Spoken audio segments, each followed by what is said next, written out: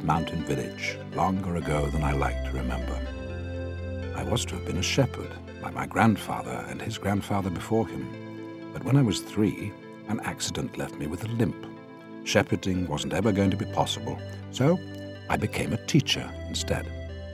For nearly 40 years now, I've been the schoolmaster here. I live alone in a house by the school, content with my own company and my music. To play my hunting horn high in the mountains and to hear its echo soaring with the eagles is as close as I've been to complete happiness. Yet I suppose you could say that I became a sort of shepherd after all. I shepherd children instead of sheep, that's all. I teach them, and I'm a kind of uncle to them, even after they've left school. They think I'm a bit eccentric. I play my horn and I talk to myself more than I should. Like all children, they can be a bit cruel from time to time. They call me 3 Legs, or Long John Silver, when they think I'm not listening, but you have to put up with that. We are people whose lives are ruled by sheep, by the seasons, and above all by the mountains. We make cheese here, sheep's cheese. You won't find a better cheese anywhere, that's a promise. Almost all the families have a flock of sheep which they graze in the fields around the village, but when the snow's clear, they take them up onto the mountain pastures for the sweet summer grass. The cows go too, and the horses and the pigs. Snow cuts us off for at least 3 months of every winter, sometimes more, and then we are left to ourselves.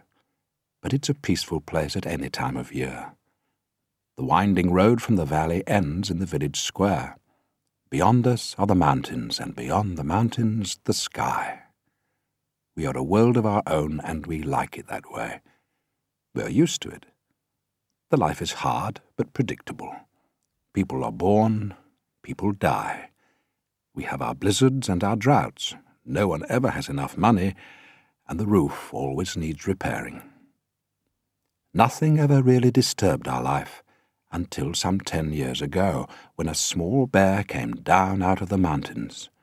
Nothing was ever to be the same again.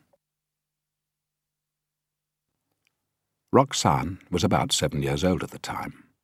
An orphan child, she lived with her grandfather, who was a dour and unloving man. She was a solitary girl, but never lonely, I think.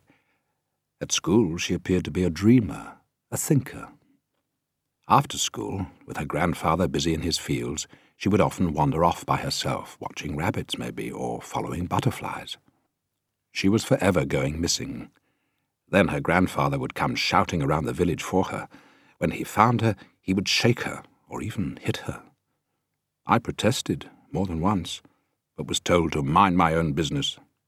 A friendless, bitter old man, Roxanne's grandfather was interested in nothing unless there was some money in it. Roxanne was a nuisance to him. She knew it, and everyone knew it. But he was the only mother and father she had. It was a Sunday morning in April. We were in the cafe before lunch. The old man was going on about Roxanne again, and how she ate him out of house and home. He'd had a bit too much to drink, I think, but then he was often that way.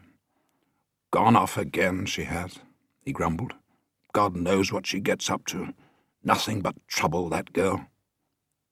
Just then we heard shouting in the village square, and glad of any diversion, we all went out to look. Roxanne was staggering towards us, clutching a bear cub in her arms, with its arms wrapped around her neck.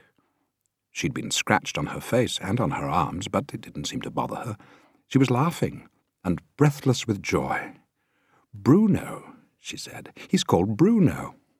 I was down by the stream. I was just throwing sticks, and I felt something stroking my neck. I turned round, and there he was. He patted my shoulder. He's my very own bear, Grandpa. He's all alone. He's hungry. I can keep him, can't I? Please." If we hadn't been there, and half the village was there by now, I think the old man might have grabbed the bear cub by the scruff of the neck and taken him right back where he came from. "Look at him," he said. "He's half-starved. He's going to die anyway. And besides, bears are for killing, not keeping. You know how many sheep we lose every year to bears?